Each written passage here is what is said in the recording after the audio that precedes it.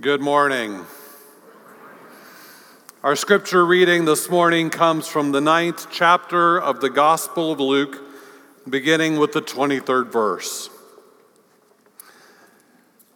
Jesus said to everyone, "All who want to come after me must say no to themselves, take up their cross daily, and follow me. All who want to save their lives will lose them, but all who lose their lives because of me will save them. What advantage do people have if they gain the whole world for themselves, yet perish or lose their lives?" This is the word of God for the people of God.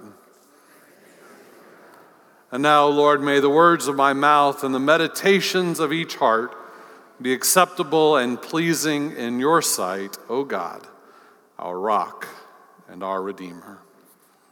Amen. As you well know, through the year 2020, we are taking a deep dive into the 5 commitments that we make as United Methodists when we become members of the United Methodist Church, to support our church with our prayers, presence, gifts, service, and witness. Well, we just completed a 40-day deep dive into prayer. And today, as we begin the 40-day season of Lent, we're going to be looking at the second commitment, the commitment of our presence. Our theme is cross-shaped community, 40 days of presence. Well, what do we mean when we use the word presence? We don't mean, of course, the gifts that we give at birthdays or Christmas. When I hear the word present, I think about when teachers would call roll and they'd read down the names of every student in the room, and they'd come to my name, Vance Rains, present. I'm here. I'm in attendance. But is that all that presence means? That we are in attendance?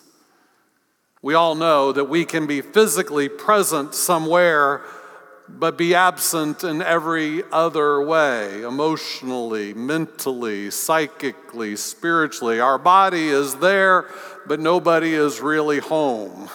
We've left the room, we've checked out, we're daydreaming, we're thinking about other things, we're distracted. We're physically present, but not present in any way. Well, clearly that's not the commitment. We're not just simply asked to attend, though that's certainly a good starting place. Presence is about so much more. Presence is about the ways we participate, the ways we engage, the ways we connect. It's about relationship. It's about belonging. It's about being part of a family, a community.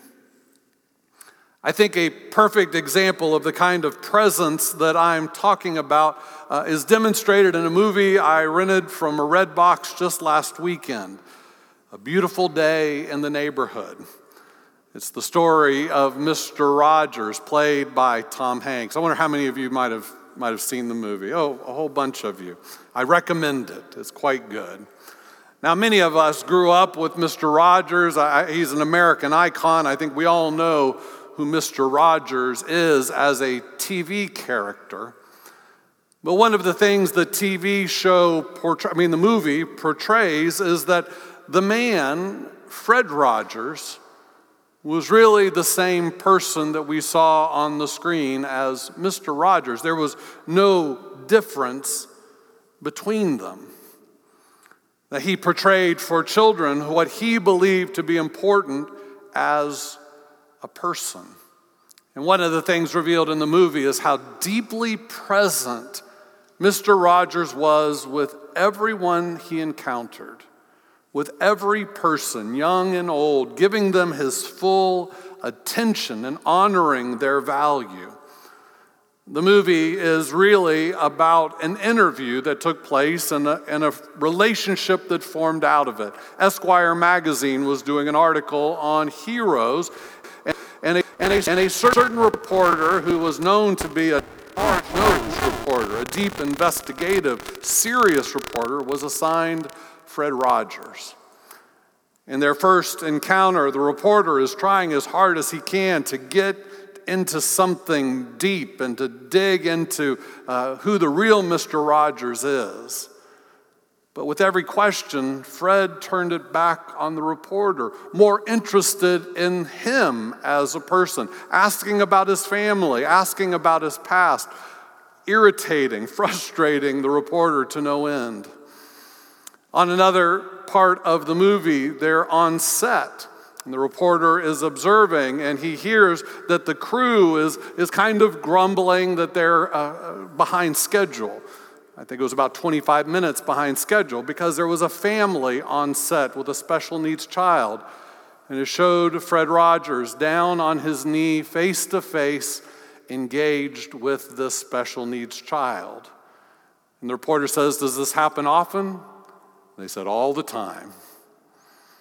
One other story that stood out to me was they went on a subway, the reporter and Fred Rogers, and the reporter said, "You take the subway," assuming someone of his stature might have his own car and driver. No, he always takes the subway. So they go and they sit in a subway seat, subway full of people, subway car full of people.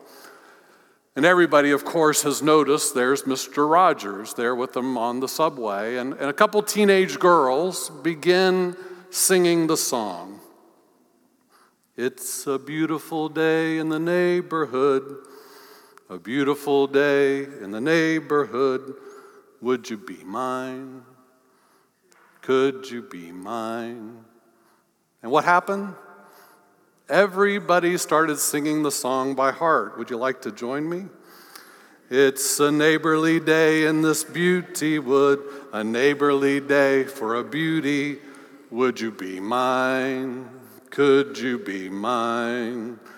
I have always wanted a neighbor just like you. I've always wanted to live in a neighborhood with you. So let's make the most of this beautiful day. Since we're together, we might as well say, would you be mine? Could you be mine? Won't you be my neighbor? Won't you please? Won't you please? Please won't you be my neighbor? Isn't that what we're talking about when we talk about presence and community? And by the way, look at the smiles on your faces. Belonging, connection. Won't you be, please, won't you be my neighbor? Could you be mine? Would you be mine? Won't you be my neighbor? Doesn't that sound like more than just an attendance at a religious service? Doesn't that sound more than just attending the same church as someone else that's more or less a stranger to you? Doesn't that sound like more than just knowing each other as casual acquaintances? Won't you be mine? Won't you be my neighbor? That's the invitation. It's about relationship. It's about friendship. It's about building deeper connections. It's about knowing and being known. It's about being a community. Fred Rogers once said, we get so wrapped up in numbers in our society. And isn't that true? That's how we measure success. How many people were in church this morning? We measure it by the numbers. But he says, the most important thing is that we're able to be one-to-one, you and I with each other at the moment. If we can be present to the moment with the person that we happen to be with, that's what's important. It's about moving past being strangers, moving past just being acquaintances, and becoming a family. Ever since watching the movie, I've been thinking about all of my interactions with people. I keep asking myself, what would Fred Rogers do right now? Some people ask, what would Jesus do? But that's a good choice too. There's an old African proverb that says, when I saw him from afar, I thought he was a monster.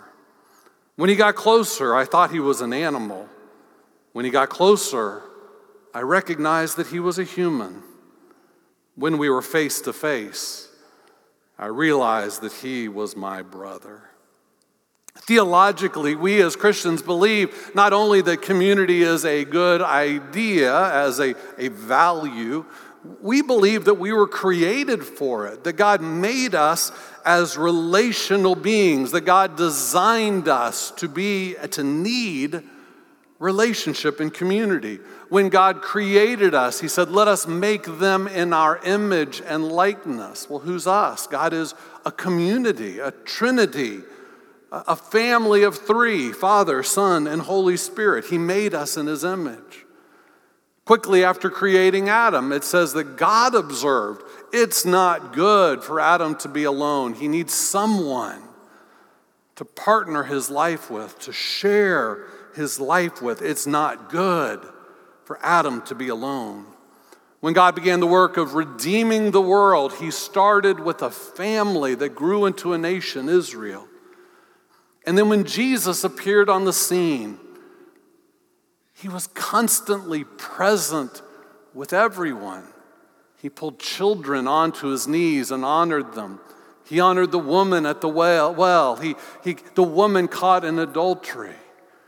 People who were sick, people who needed help. He was present with each and everyone, and many became his followers. Quickly surrounding Jesus was this tribe of disciples and followers, learning together what it means to be the kingdom of God on earth. And when Jesus was asked, what's the greatest commandment of all? It was relational. He gave a relational commandment, love. Love the Lord your God with all your heart, your mind, your soul, and strength. And with it, love your neighbor as you love yourself. They go one as one. They're hand in hand. They go together as one commandment.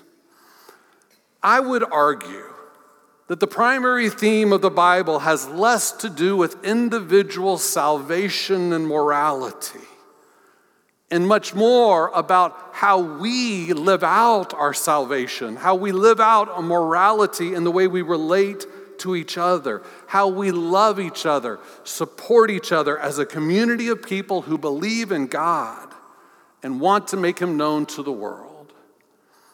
Read through the Bible from the beginning to the end, and you see over and over statements that include the phrase each other or one another, love one another, support one another, forgive one another as you have been forgiven, strengthen one another, admonish one another, be patient with one another, share with one another out of what you have. Over and over, the Bible is teaching us this is what it means to be a follower of God, to be in community, to be connected, to belong.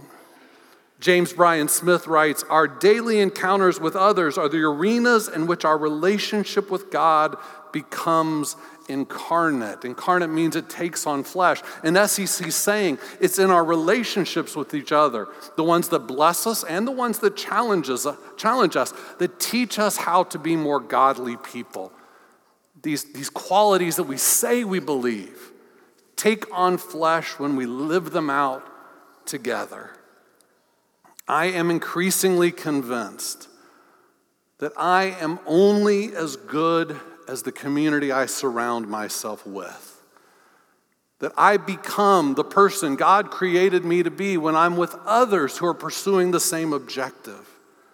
Likewise, when I am alone, when I isolate, when I push away, when I withdraw, I'm less the man that God created me to be. They go hand in hand. The more that I love people, the more I seem to love God. And the deeper I'm in love with God, the more that pushes me out toward loving other people. Now, the truth is, we're all part of communities. We live in neighborhoods. We belong to families. We're all part of communities. It doesn't take a lot to be a community, just some common purpose or interest and some means of gathering or organizing ourselves. Some of you are part of civic organizations. Some of you are part of volunteer groups or interest groups. Some of you belong to sports teams. Some of you go to support groups like AA, maybe a book club. When we say that the church is a community, are we saying that that's just all we are, that we just happen to have a common interest and we figured out a way to gather ourselves? Are we basically the same as every other kind of social organization? I would argue no. Just as there are many different kinds of communities, I would argue there is something particular and unique about the church. And I think it's rooted in today's scripture. Jesus said, all, that's us, all, who want to come after me must say no to themselves, take up their cross daily, and follow me. All who want to save their lives will lose them, but all who lose their lives because of me will save them. What advantage do people have if they gain the whole world for themselves, yet perish or lose their lives? You see, being part of the Christian community is more than just church membership. It's more than just mentally assenting to a particular set of beliefs. It's more than just performing a set of rituals. It's more than having my name on the rolls. It's being part of a family.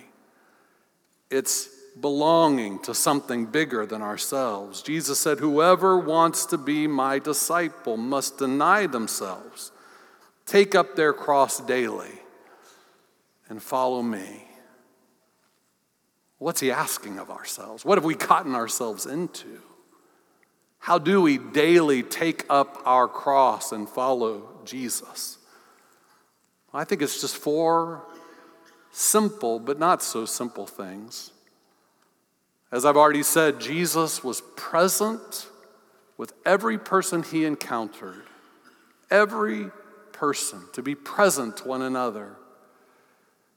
Jesus taught us that there's nothing greater than to love one another as God loves us and we love God, to be present and to love. And particularly during this season of Lent, we remember that Jesus served and sacrificed, even to the point of death on the cross. He was present, he loved, he served, and he sacrificed. Now, we'll look much deeper into all of those things and more when we talk throughout this season of Lent about what it means to be a cross-shaped community. But it means no less than this: to take up our cross daily, to be present, to love, to serve, and sacrifice one another in the world as Jesus taught us to do. Jesus said, "This is my commandment. Love each other just as I have loved you. No one has greater love than to give up one's life for one's friends." We're called to be people who love as Jesus loved us. The author Ruth Haley Barton says, "Communities that gather in Christ's name to be Christ's presence in the world will order their lives in such a way that they actually can experience the abundant life Jesus promises and thus bear witness in the world around them. Anything less just will not do." Part of how we're learning to be present to one another during the season of Lent is an invitation to be part of a 5-week small group. These are not deep study groups. These are an opportunity to learn, to meet, to connect with someone at church that you don't know. You don't need to study ahead of them. You don't need to do a lot of preparation. But each week you will be told, this is what we'll be doing next week. And sometimes you might be invited to bring something to the group to share.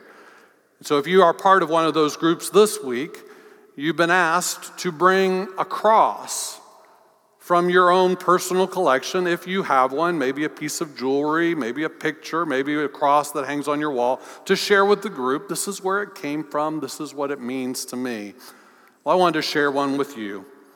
This is the first cross that I ever owned. I purchased it at a little market in Mexico City 30 years ago this month. I was there as part of a mission team from this church to a little village called Miraflores. This was the first cross that I ever bought. That was the first mission trip I ever went on. That was my first experience of serving. It was really my first opportunity to be out of the country or to experience the church in a different culture. And I did it with some of you who are sitting here this morning. In fact, some of my relationships with you, some of you began on that trip. It was on that trip and in the months that followed that I learned from you, this church, what it meant to be a follower of Jesus. What it meant to be part of a community that loved me and supported me as I was learning to be in ministry and as I went off to become a pastor. What it meant to be brothers and sisters in Christ. And so for 30 years, this cross has hung either in my office or in my home as a reminder of that trip, but more importantly, a reminder of all of you. And that opportunity where you introduced me to what it means to serve like Christ. What does it mean to be a cross-shaped community?